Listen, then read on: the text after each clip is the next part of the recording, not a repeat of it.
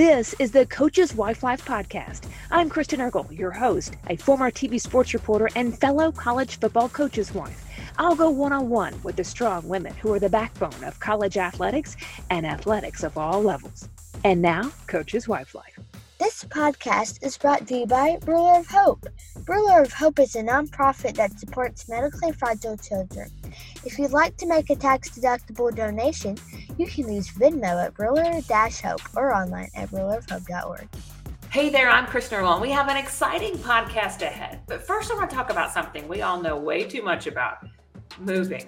Just the thought of that can bring an unsettling emotion. Well, I found a team that can take that load off your plate. It's D1 Relocation. This group can do it all. They can organize your move, coordinate with a moving company, and a trusted real estate agent. They can actually vet key household partners such as schools, insurance agents, physicians in the area. They can even help set up your Wi-Fi and water. It's incredible. So I've come to know this team, which is actually founded by a coach's wife. I think you should check it out, whether you're looking to move now or in the future. It's d1relocation.com. Now on to our awesome podcast. It is my honor to bring Janese Constantine on the podcast. Janese is the Director of Client Operations and Sports Agent at ETM Agency and the wife of the strength and conditioning coach, Paul Constantine, and Director of Applied Science for the Alabama Crimson Tide. Thank you so much for joining us. You're welcome. You're welcome. Roll Tide. I am about to read a lot of information because if you do a little Google search on you, it is quite impressive. In fact, I'm a little nervous right now. Don't be. We are starting with your career first. You've recently joined ETM. Prior to that, you were the assistant women's basketball coach, pro coaching there from 2020 to 2023. You helped the Crimson Tide to 2 NCAA tournaments, including the team's first NCAA tourney since 1999, and an appearance in the 22 WNIT Great 8. You joined Alabama after spending 4 seasons at Indiana, where you helped that team set the program records for overall wins, Big Ten wins, and made the Big Ten tournament semifinals for the first time since 2006. As a player, 2004 Gatorade Player of the Year in the state of Indiana, and you went on to play at Wisconsin. Okay, I'm not done. Okay, your husband has spent the past 3 years in season 4 right now at Alabama. And you have a little bit of jewelry involved because you won the national title in 2020, played for it in 21, and going last season into the Sugar Bowl with a win, capping off an 11-2 season. Right now, doing quite well. How do you balance all of this? I got a 3-letter word for you, and that is G-O-D. God, He is literally the reason we make it. Seriously, I tell people that all the time. When I was working, when I was coaching, I got that question all the time. Like, hands down, probably number one question I would literally look at them and be like, Jesus, because I don't know. It's not me. It's not my strength. It's not anything I do. Trust me. I am usually exhausted. I'm sleepy, but we just keep going, but he sustained us. He's been our foundation.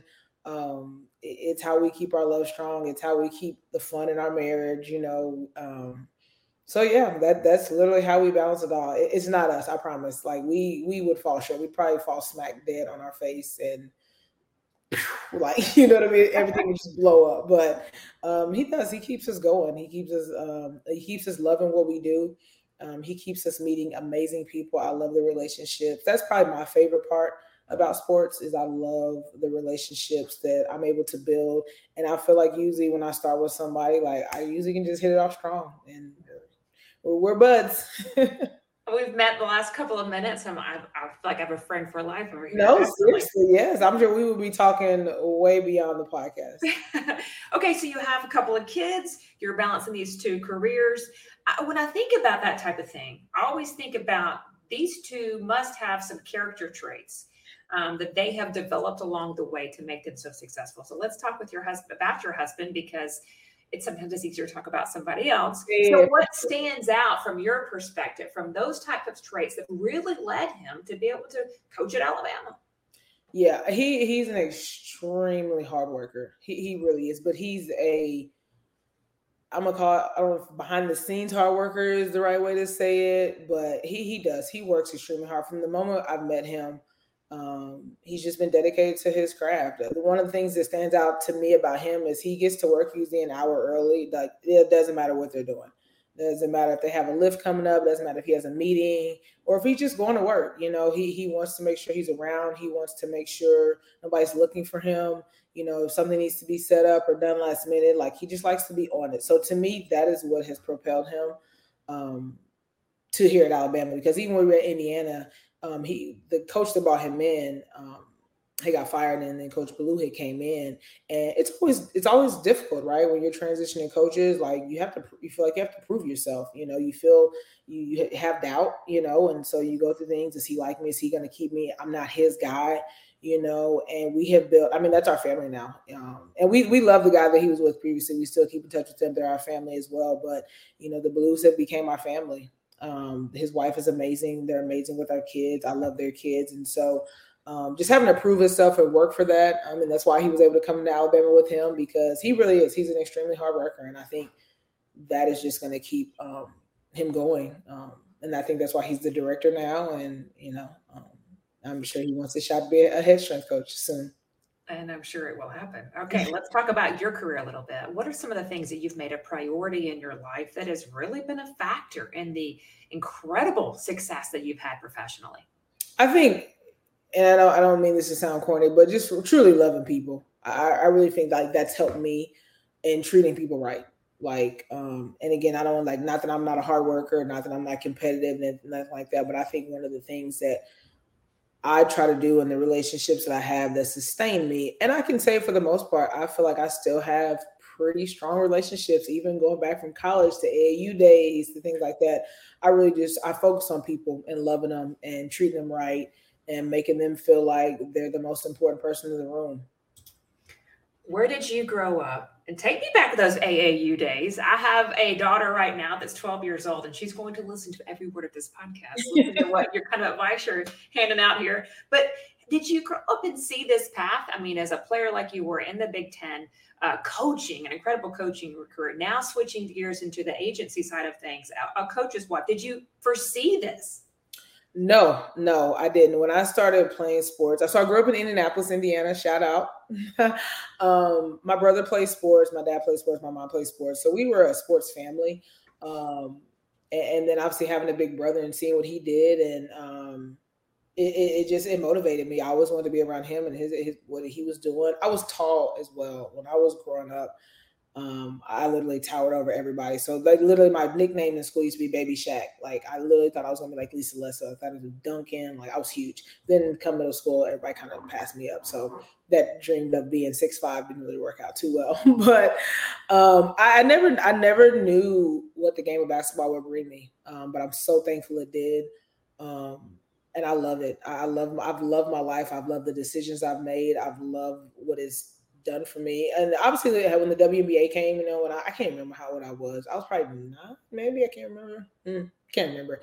But I was young enough to, I remember, like, it's so nostalgic now to look on TV and see, like, Teresa Weatherspoon is now, you know, the Chicago Sky head coach, or looking to see Cheryl Swoops and the things she's doing. Like, I'm like, I watched you guys. And one of the coolest things for me is coming into coaching now is some of the coaches that were in the WNBA who now coach. And I'm like, I see them and it's like kind of starstruck, but you're like, she used to be a bucket. I really seriously, when Nikisha Sells an assistant at Georgia now, and I remember her in her UConn days. I remember her Detroit Shock days. And I would literally, when we were coaching against her, I'd be like, I mean, Warren was like, man, she's a bucket. She was a bucket. Like, I'm thinking about the days and stuff she used to do.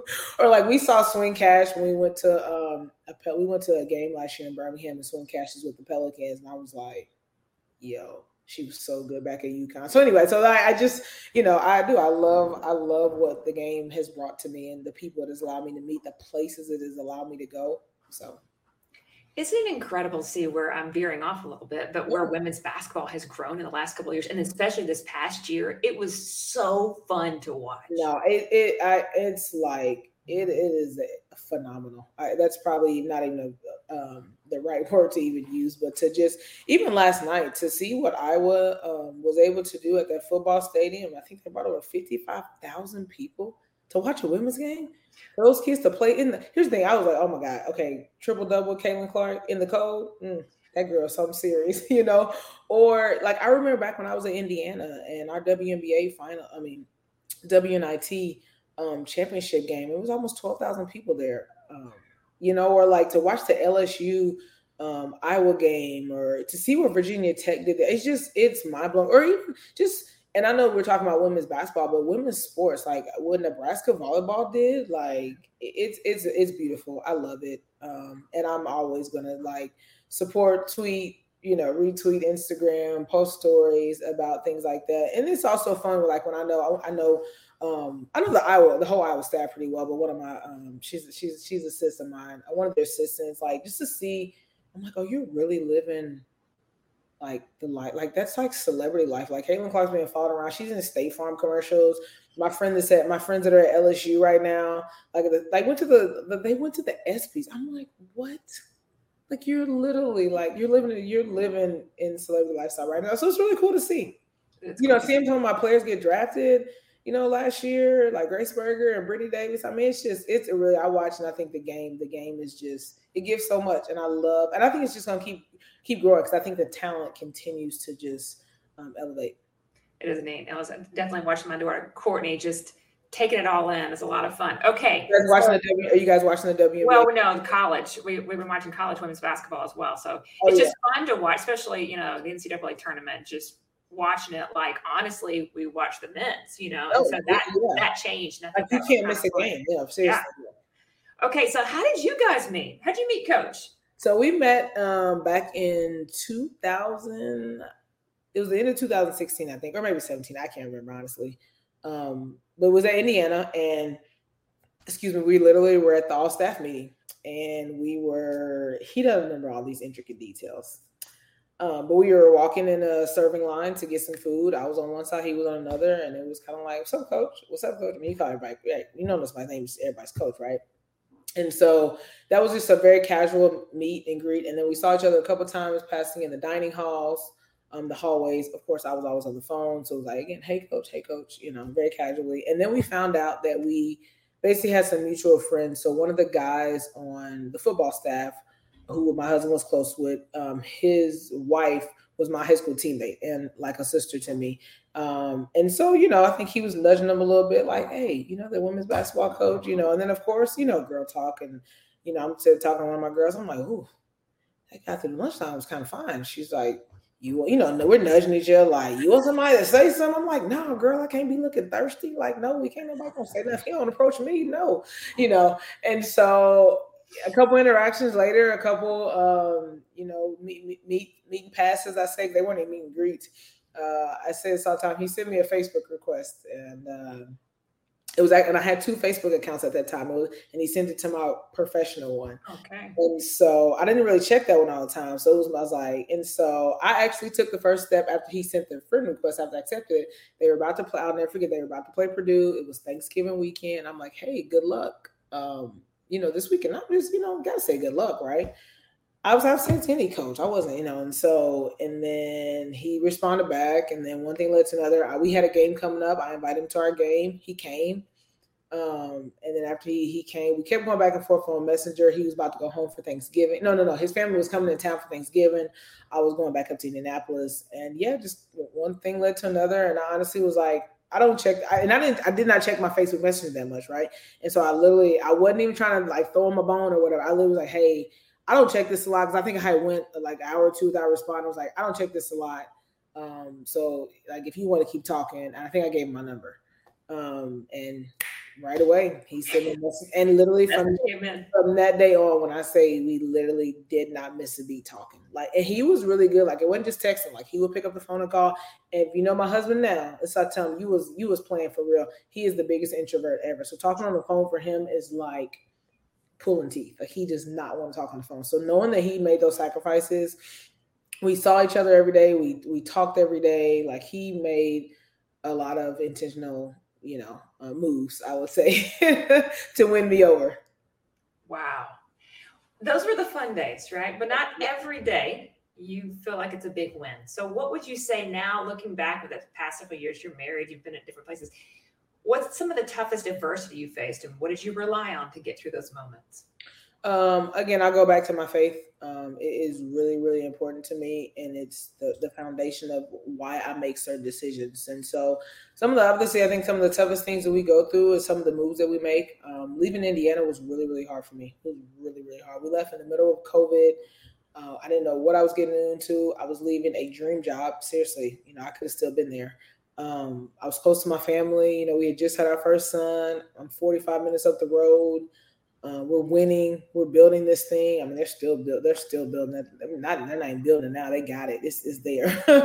They won the championship. They won the Big Ten last year, and so Coach Moore is doing a phenomenal job. So yeah, so leaving was difficult. So that's probably one of the toughest things we've been through was just that fear that, I mean, I literally was like, I moved down here to Alabama. I did live in Auburn for a year. I was a GA there.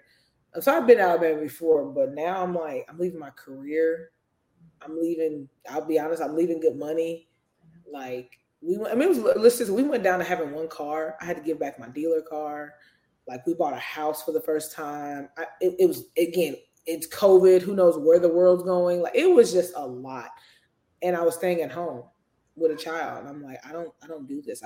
What? Staying at home. I have no car. Like we're outside. Like, I'm just like, oh, okay. What is this? And so, and I'm thankful. I was thankful in 3 weeks. Coach Curry gave me the opportunity to coach here, but that was a big challenge for us, and I think the one thing that sustained me again was just my faith in God, knowing that He is always taking care of me. He always will. And I believe in that. And I believed in my husband. I believe in my husband. And I believed in my husband because I believe in God. And believing in God allows me to believe in the man that He placed for me. You know what I mean? To handle his business, to take care of our family, to make sure we wouldn't go without. Again, he was working hard. And I think that the one thing that gets us through is just our communication style. I think we do a really good job. It's hard. It's difficult. Don't get me wrong. I truly am understanding. Now we're in year 5, and I'm truly understanding now why people say marriage is work. And I like to say, but I also like to add, but it's fun work. It's intentional work, and I think that's the biggest thing. It's intentional work. I don't like how people make it a negative connotation of marriage and work, because I feel like you turn people off from like wanting to be married. And marriage is so beautiful. I would not want to do life with anyone else, and I would not want to do life by myself anymore now that I have my husband. But I understand now when they say that it's work. But I think our ability to communicate with each other through the good, the bad, the ugly, the hard, the sad, allows us to make it over different humps and phases in our life. Well said. I think that would be very tough what you walk through, which is following his career when you have this incredible career. And I don't know, the exact story is that you probably weren't guaranteed a job at your next spot. I mean, no, not at all. No, not. I literally, like, when I came here, I was like, oh, I'm about to be a stay-at-home mom. I was looking up like tutoring online. I'm like, what can I do? But at that time, still serious. I'm not sure. We still had one car, so I'm like, I can't go anywhere. And I'm like, it was just, oh gosh, Lord have mercy. Those 3 weeks were a challenge. We got that seriously. We didn't have internet right away when we moved down here, so like I couldn't even like stream Netflix. Like we're popping in DVDs, Blu-rays.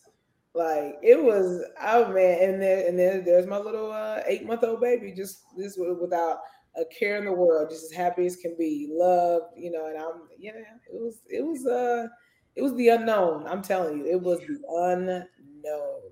It's a step of faith for you too as a person. That is so hard. I'm on the side from a career side, not as prolific as yours, but dying to yourself for that common goal of what you feel like God's called you to is not always easy every single day. How do you guys decide with 2 involved careers which step you take? Well, we had talked about this in dating, because we knew we was like, okay, we're both in coaching. This is a crazy profession. I had got a couple I guess offers, if you want to say, throughout, we were dating and when we first got married, to go other places, but I knew I wanted to be in Indiana. I was happy there. I loved who I worked for. And again, I'm 45 minutes from home. Like, you just don't get much better in this career than what I had, I mean, PJ came to work with me every day. I mean, seriously, I had it made, and so, but we knew a couple things. We knew we didn't want to separate. We knew we didn't want to live separate from each other. So we decided that early on in dating. which I tell people all the time, I knock nobody that does it though. I think you have to do what works for you. You do it. I know people who do it and thrive still. But that's just not what we wanted for us. So we made that decision early on. And then I think when it came down, seriously, I remember this conversation like it was yesterday. He had told me, Coach Blue had got an interview. And then once Blue got the job, he said, Blue wants me to come with him. And I literally looked at him. I said, do you want to go? And he said, yes. I said, okay, I guess we're going. Like that's how it went. And a couple of the reasons why I think it was so easy. He has a higher aspiration in this profession than I did. He wants to be a head strength coach. I never wanted to be a head coach. I knew that. I knew that from jump. I've known that since I was single. I love the mentoring aspect of basketball. I didn't thrive to have to sit in the seat. I didn't. I loved what I could pour into young ladies. Every now and again, I'm like, man, but then I'm like, oh, nope. That ain't what God got for me, And so I think that's what made it, easy to make that decision. Is I knew he had, and I knew coming here, it's once in a lifetime. You know what I mean? I mean, Alabama football. You just, I don't know who says no, And so. And I'm thankful I did. And it confirmed to me, like every decision in my life, that God has always aligned my life the way it's supposed to be and aligned it to where he's just going to take care of us all the time. So that's how we decided his career was more of like he had more aspirations. And I was so thankful when I came down here that I got an opportunity to, again, live out my dream of still coaching. So I was very, very thankful for my 3 years I had here. Again, with still, again, and because even with 2 kids, I mean, it continued to be more difficult. You know what I mean? And just with our kids getting older, my husband's demands, he went from just being an assistant now to a director, so the demands are higher. He works more, he has to attend more things. And so at some point I knew it was going to be time for me to walk away. Whether we had baby 3 or not, I think it was more of that, this is very hard. We, babysitters out coming out the wazoo, coming home. We joke now. I really feel like I missed Ace's baby stages. I feel like my husband. Well, we say my husband raised Ace, which is crazy now to think about. I'm like, how did he even do that? Well, again, he was the director at the time, so he didn't have as much. And he still worked hard. It was a lot, but he'd have to leave practice early, pick the kids up. I was out recruiting. I'm doing all the things, And so we joke about it all the time. My husband raised Ace. I missed it. I think that's why I'm soaking up everything now with JoJo's, because I feel like I missed that with Ace, Yes, and you just navigated another change, which is you decided to go into leave coaching and go into the sports agency side. Walk me through that decision, and then what stood out to you about ETM? So it was kind of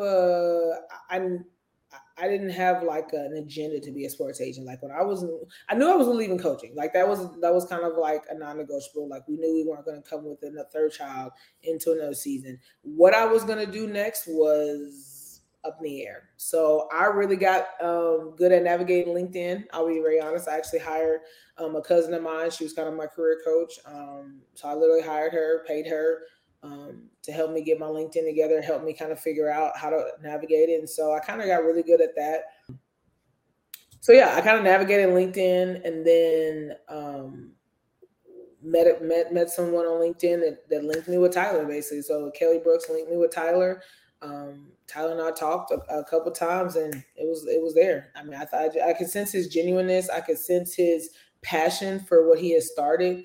When you start your company from the ground up, he called it, he's like, that's my baby, And so, and again, it gave me a chance to still take care of people. I wasn't learning a whole lot. I looked up how to be a project manager. I was all the things on LinkedIn. Okay. I was going to do all the things.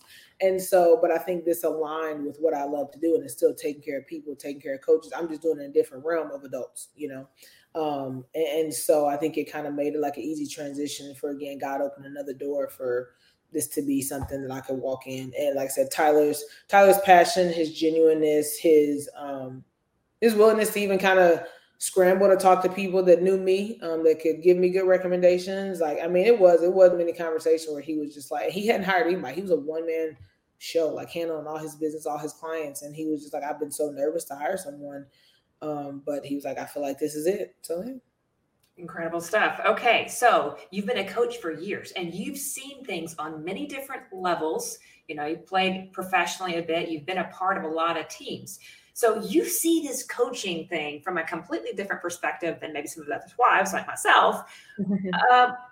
So when you think about Alabama, you think about Coach Nick Saban and what he has built. So what's different about the culture there than maybe some of the places you've experienced? One, I want to give a shout out to his 200th win. I think that's incredible for what he's done here. And again, I'm going to go the work ethic and the culture that's built here. I mean these guys, these people, Coach Saban, they live, eat, sleep, breathe, dream winning. And so the commitment, the dedication, he wants to do things to perfection. He wants to do things the right way. He wants to go about it over and over again. So the details. Like I said, the hard work, and I know because I see that my husband, like the things that they do, the way he goes about trying to build relationships with his players, and not tries to, he does. You can see it from the way his former players speak about him, and the people you hear kids say all the time. I knew what I wanted my future in football to be. I knew I had to come to Alabama. I knew I wanted to play in the NFL. I had to play for Coach Saban, and so I think his resume speaks for itself. I mean, you can't look on TVs on Sundays and not hear multiple names from a team that they played at Alabama. And it's been really fun and cool to see now the players that my husband has coached and the ones he's really close with, to see them now. I mean, we cheer for, I'm fans. I'm fans of all the teams, all the players. And so I do. I just think his culture that he's built here of winning, of competitiveness, of driven to be great, just spills over into pretty much everybody.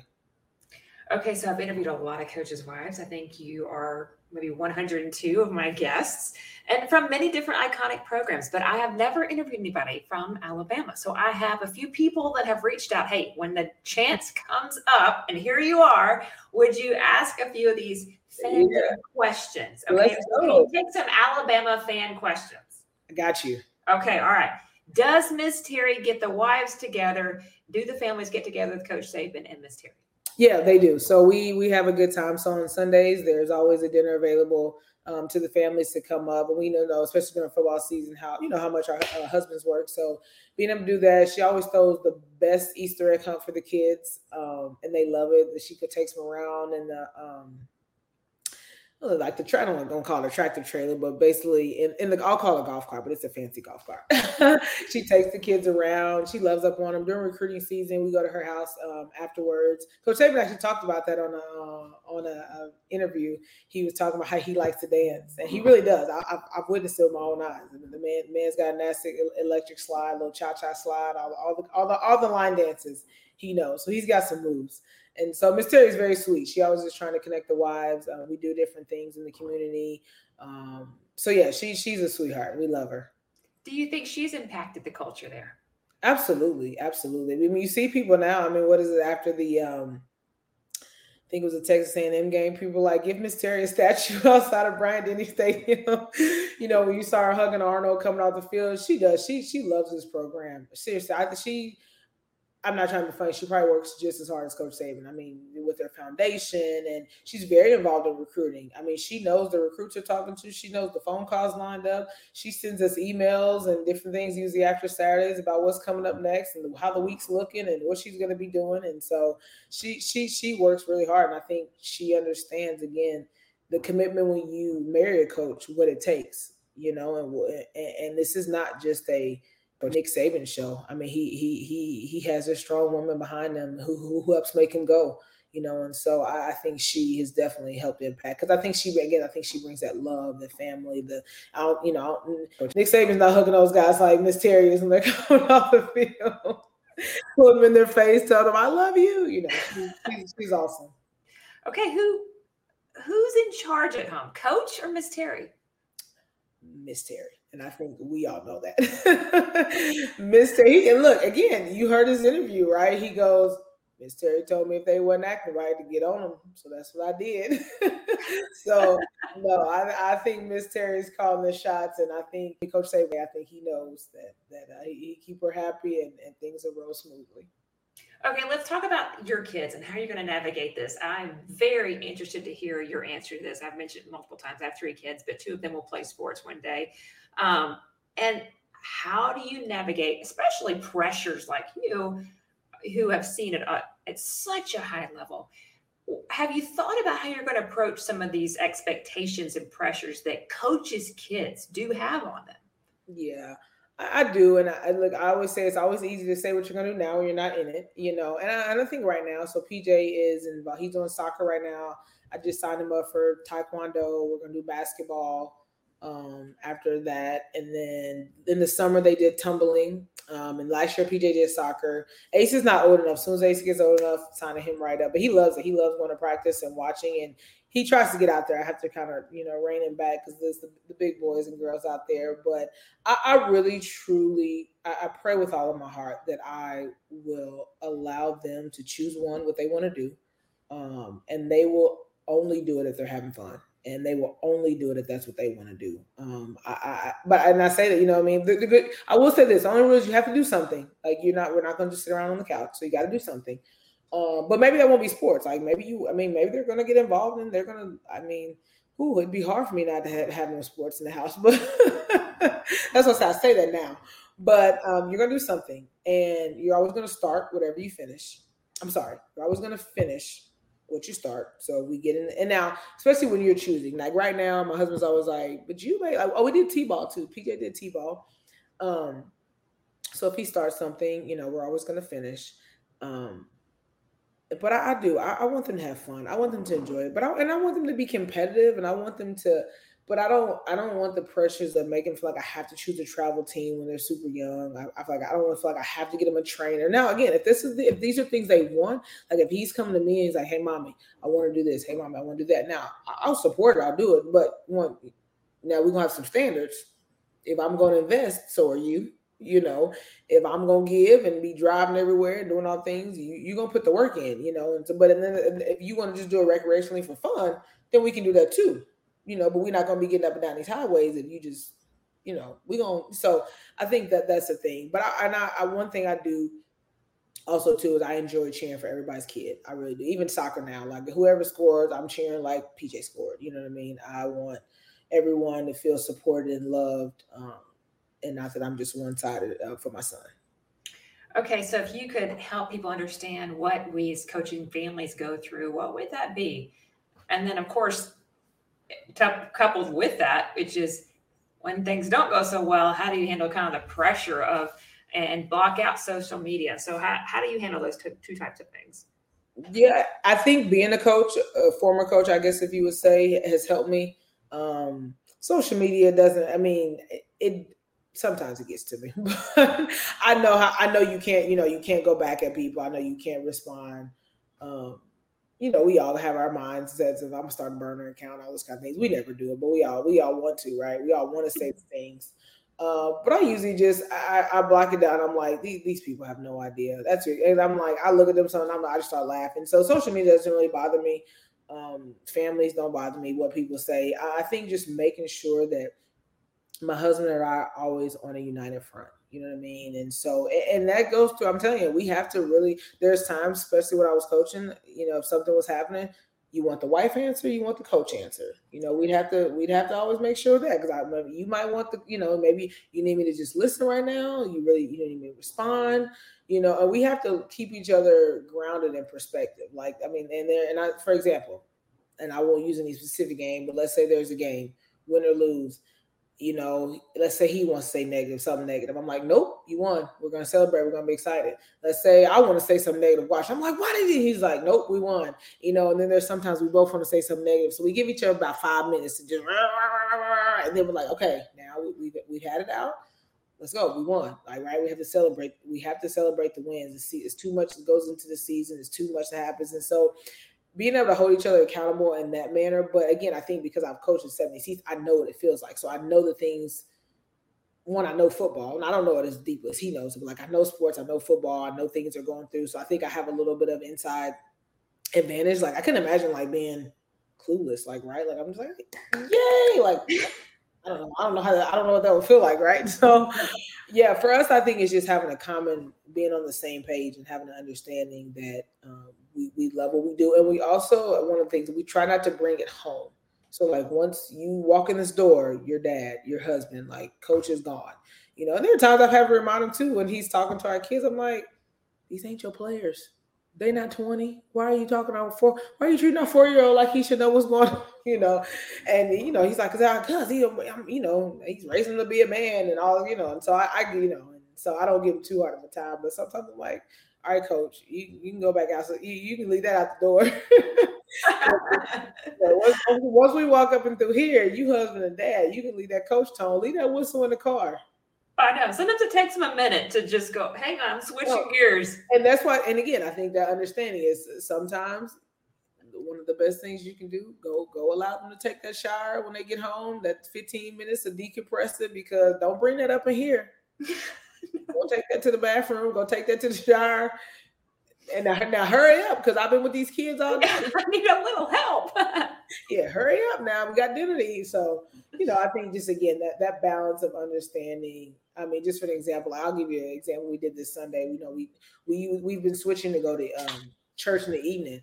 But, my husband came home. He was exhausted. I could tell. He fell asleep on the couch literally within like 5 minutes. And I was folding laundry. And at some point, the kids were still asleep. I'm like, you know what? Everybody needs to rest. So everybody rested. And, we haven't missed out on our Christianity or missed our blessing, because we still, we live our lives, we don't define about if we make it to church or not, but how, God views us or whatever, because we live our lives daily, to honor him. And so you just have that pulse, but again, I think that, I don't know if it's the coach in me, maybe some other wives do that, but I think having that pulse of understanding, like, okay, he's really tired, like he's really exhausted, like everybody get a moment. Because I can have a to-do list of 50 things to do. Hey, you can come home, you can do this, do this, do this, do this, do this, do this, So I think having that understanding of, what, let's hold off on that. Yes, I agree. I think that's a great part about communication. I think you've hit the nail on the head, which is, just recently I'm thinking, okay, maybe I need to eat peanut butter and jelly sandwiches and hire somebody to go help me out over here, because he's not going to be able to make it. I don't want to put that pressure on him to hurry home, to pick this one up at travel, when maybe I need to figure it out, reallocate some things, because you have to be able to hear the other one out. Yeah. And sometimes too, it's also not putting that pressure then on you though, to have to like overcompensate. Like you said, oh, we can do this instead of making everybody like, you know what I mean? Because that's something that, we can put a lot of pressure on ourselves too as women. That's what I tell people all the time. I am not superwoman. I'm not super mom. I'm not trying to be, so if that means that some is left undone, I think all things have to get done. They just don't have to get done right now. That's solid, because we feel like, I'm a football wife right now. Yeah. I feel like it all has to get finished by this certain time, and that's not feasible. That's unrealistic expectations, and I'm sure that's what you coach your young ladies through for years. Yeah, and you work hard and outwork everybody and make the sacrifices and the discipline, and like that all was cool on the court, but in this life, my sanity, my goodness. So me and the kids, if we want to, we're gonna go walk outside instead of me cleaning up something. Now I like to keep things together, but then when there are times where things get like too much, I'm like, oh, they don't have to get done. I know.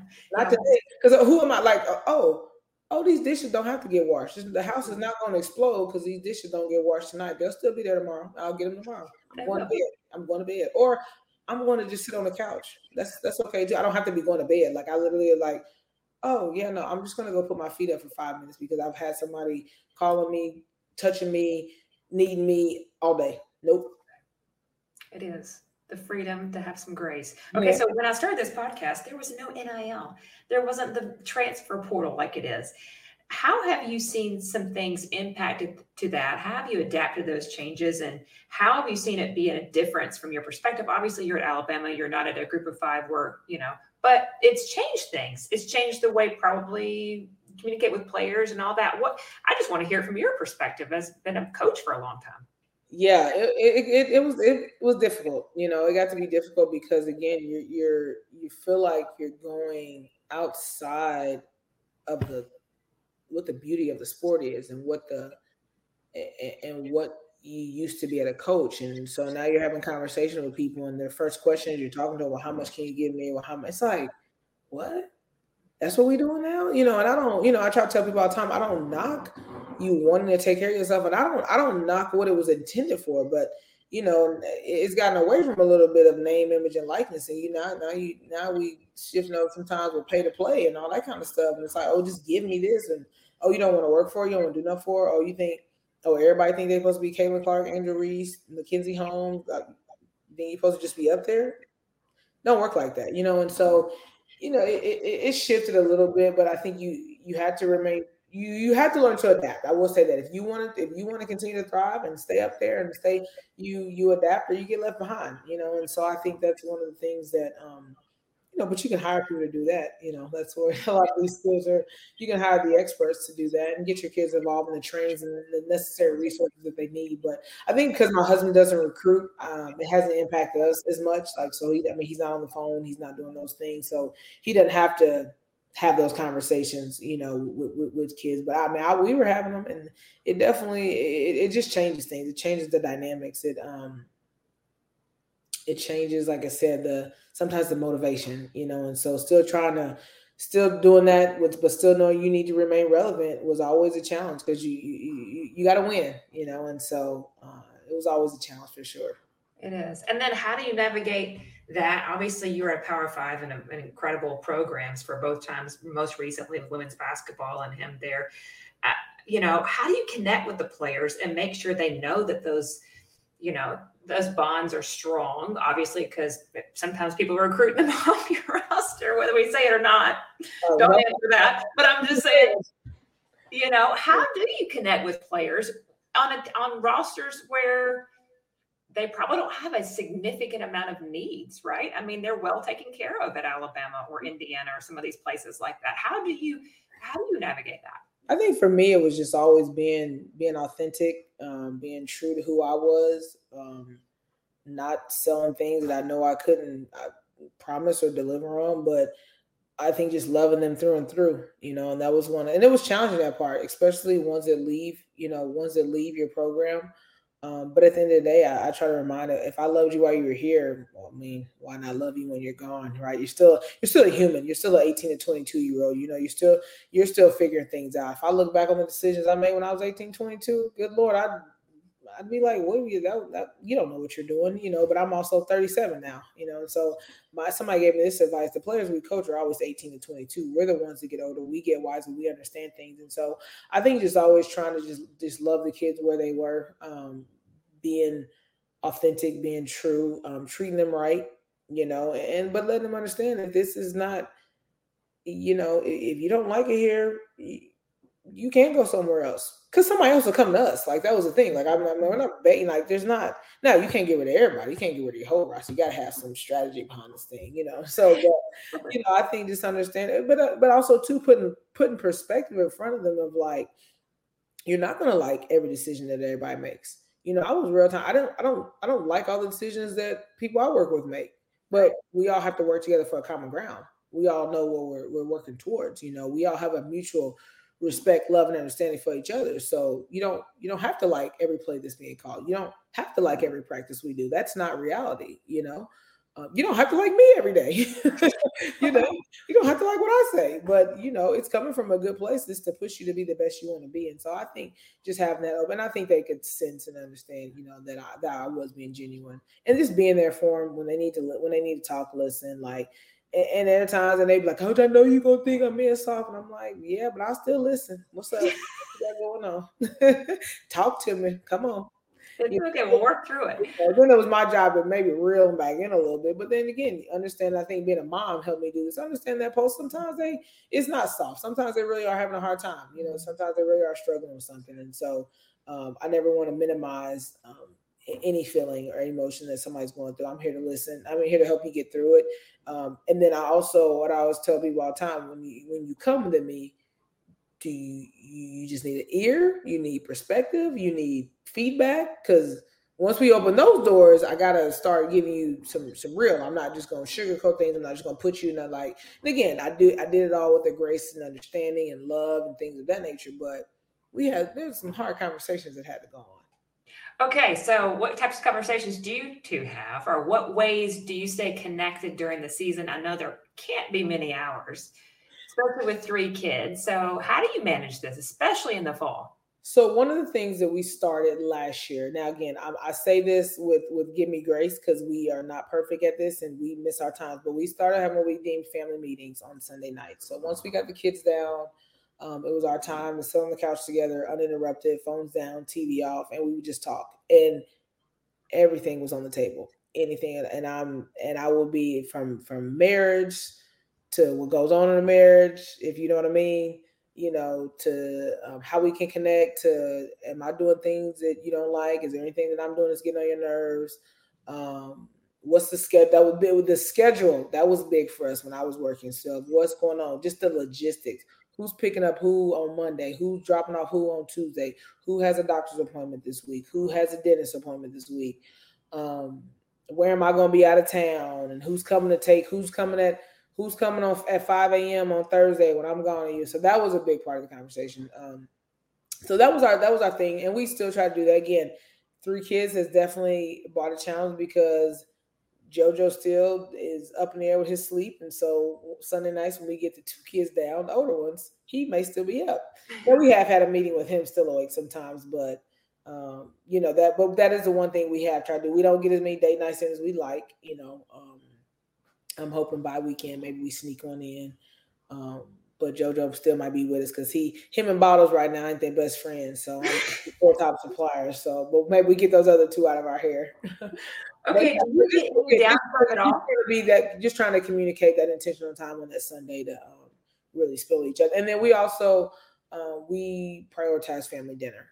So again, and now we eat a little later. Like, we don't really eat till about 6:37 every night. So, but we try to leave our phones up and away and just take our time to connect with the kids and just be together.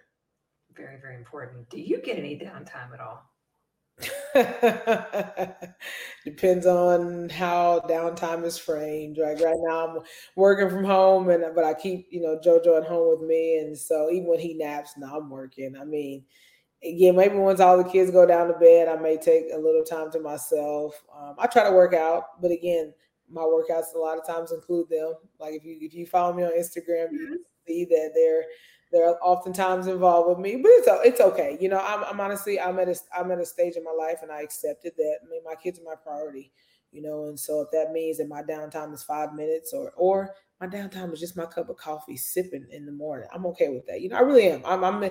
I'm truly okay with being 100% invested in my kids right now. It is exhausting, trust me. And I've had, again, communication with my husband sometimes. When he comes home and I'm like, baby, you have to understand. Like, I literally haven't had a break all day. Like, I keep a kid at home with me. Like, I literally haven't had a break, and so yeah, I may need you to do bath all by yourself. But usually even then I'm still doing something. I'm fixing to, I'm picking out what they wearing tomorrow, but at least I don't have to have no kid. Like, you go do bath, let me go do. I don't mind that. I don't mind picking out what they wear. You go, so just that communication alone. But I don't get much downtime right now. But I say that truly and genuinely. Like, I'm okay with that now. I just feel like we're all at different stages of our life, right? Like we all are at different places, and I'm okay in the place that I'm in right now, and that's I give all I got, to my kids, because they're gonna become a place where, again, when they're and I look forward to those times too. And so I know a lot of times people that's not what everybody wants to hear. Everybody's like, you gotta have your self-care, and I do it. I'm on, I have my different versions of my self-care, but I'm okay being invested, into my kids right now. You've been a college basketball coach. You've been a stay-at-home mom, working mom. Is the mom piece as hard as being a single basketball coach? 100%. If not more difficult. I think because here's the thing. I think the difference is, ball, like, sports, like, how to scout, how to recruit. There are some unknowns that come up. Motherhood is full of unknowns. Motherhood is full of uncertainties. Motherhood is full of, I'll just say it, like, WTF moments. Like, you know what I mean? Like, they just really are. Like, you're really lost at times. Like, you're really confused at times. You're you're always doing checks and balances on yourself. Was I a good mom today? Was I a hard mom? God, I shouldn't have yelled at PJ today. God, Ace is only 2. I should have been more kind. Like you're just you're constantly questioning yourself. And that's where I think a good tribe comes in. Michelle Obama used to call it a kitchen table in her book, and I think that's very important. I think that's where your circle, your unit really comes in and helps you. And I have a few of those people in my life that help me with that. And so motherhood far harder than being a basketball coach. Again, you know it. Again, are there things that come up that you have to figure out? Yeah, but I didn't usually go home questioning, was I a good basketball coach every day? Now I had my moments, right. But every day I evaluate myself as a mom. And there are a lot of times I give myself a pat on the back because I think I'm a darn good mom. You know what I mean? So I don't say that to mean that like I'm thinking I'm like a terrible mom or anything like that. I try not to let, I have bad mom moments. I use other words sometimes, but I have moments where I'm not proud of, and that's where I really feel like I try to be transparent to my kids with, like, mommy had a bad moment. I'm sorry. I really, and I asked PJ, do you forgive me? And he's still learning all what that means. And, so it's funny. I tell him that when I ask him to interpret, I'm like, well, sort of, kind of, we'll go with that for now. But, just trying to always, teach and communicate and be, transparent with my kids within that manner. And that's what they remember for sure. Okay. If you could relive one moment as a coach's wife, your best memory, what would that be? I'll say this, if I could relive, would be I missed the national championship game in 2020. I was coaching, and I think I had the next scout, and we had practice, and so I missed it. I did. I missed it. I was home with PJ. And again, a lot of things had COVID. I mean, there were a lot of I kind of couldn't go. Like, I mean, COVID, we had the bubble. I mean, we were all doing things that, and then my best was being able, and even though we lost, was being able to go to the national championship in 2021, I believe. It was in Indianapolis. I was able to fly in and just be there to support them. Was great for me. And one thing I'm looking forward to coming up this, and I've told whether it's, and you pray SEC championship.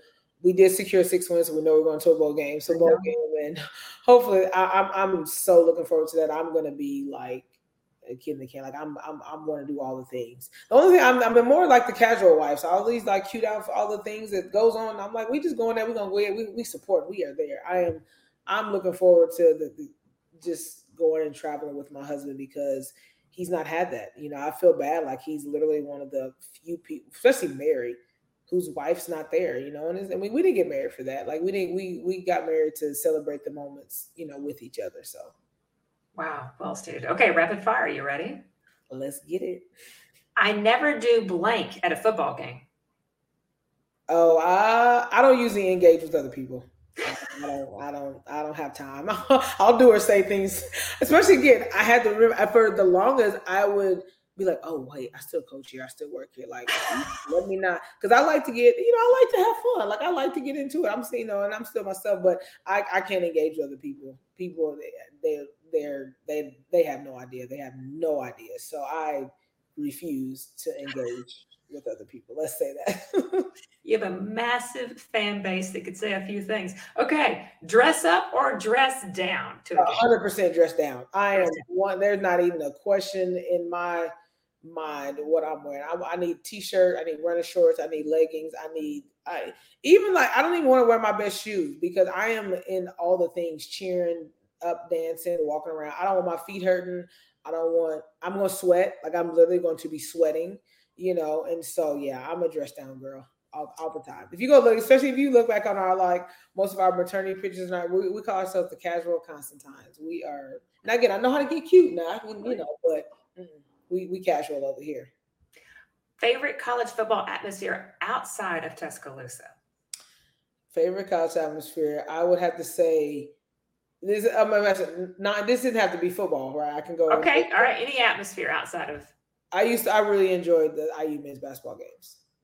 I really did. Those were a lot of fun, especially some of the rival games in Assembly Hall. Again, I grew up in Indiana. You know what I mean? So I knew seeing that stuff on TV, what it was like. And so from a football standpoint. I mean, from a basketball standpoint, the IU football games. And I'll go back, and then outside of Alabama, I used to love our football game days at Wisconsin when I was a player. I thought it was the coolest thing. Fourth quarter jump around. Oh my gosh. Like, who didn't live for jump around fourth quarter when that started? So that was always very cool for me.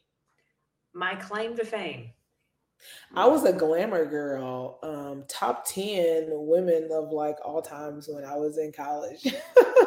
I'm in the magazine and everything. Yeah, it's top 10 college women.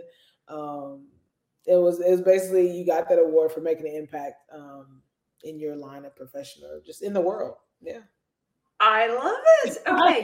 So yes, I always tell people I'm a glamour girl. Glamour girl. You get a night alone. What show are you binge watching? Ooh, I am actually right now. What show did I just? Oh my gosh, why am I drawing a complete blank? I just started Suits. Oh my gosh, what the lawyer movie? Lincoln Lawyer. I will say that I got involved with that show, but it's on a break right now, so I don't know if that counts. Because if not, does that count? 100%. We'll go Lincoln Lawyer. That was Lawyer. There you go. Okay, what's your go-to meal to cook? Right now, tacos all day long. Like it is, and we can make a lot of things out of tacos. We can make crunch wrap out of tacos. We can make hard tacos. We can make soft tacos. We are a taco family. I make it probably every other week. Literally, tacos is being made probably, and my husband loves it. Like, that's the one thing about it. He's very simple, very, like, he doesn't care. I'm like, we doing tacos? He's like, yep. Perfect. What would be your walk-up song? Hard in the Paint by Waka Flocka. That's always, I do everything hard. Like, I do motherhood hard, I do wifing hard, I do my life hard. As a player, when that song came on, I was like, we go hard in the paint. So that got me going. I felt like I was gonna get a double every time if I heard that song. Like, I was guaranteed a double. This has been so much fun. Thank you so much for your time. Everyone go follow her on Instagram. Absolutely. Roll Tide, thank you so much. I appreciate you. It's an honor, seriously, to be on. This podcast is brought to you by Ruler of Hope. Ruler of Hope is a nonprofit that supports medically fragile children. If you'd like to make a tax-deductible donation, you can use Venmo at Ruler-Hope or online at rulerofhope.org. For a replay of this episode or previous episodes, visit coacheswifelife.org and follow us on social media at Coaches Wife Life.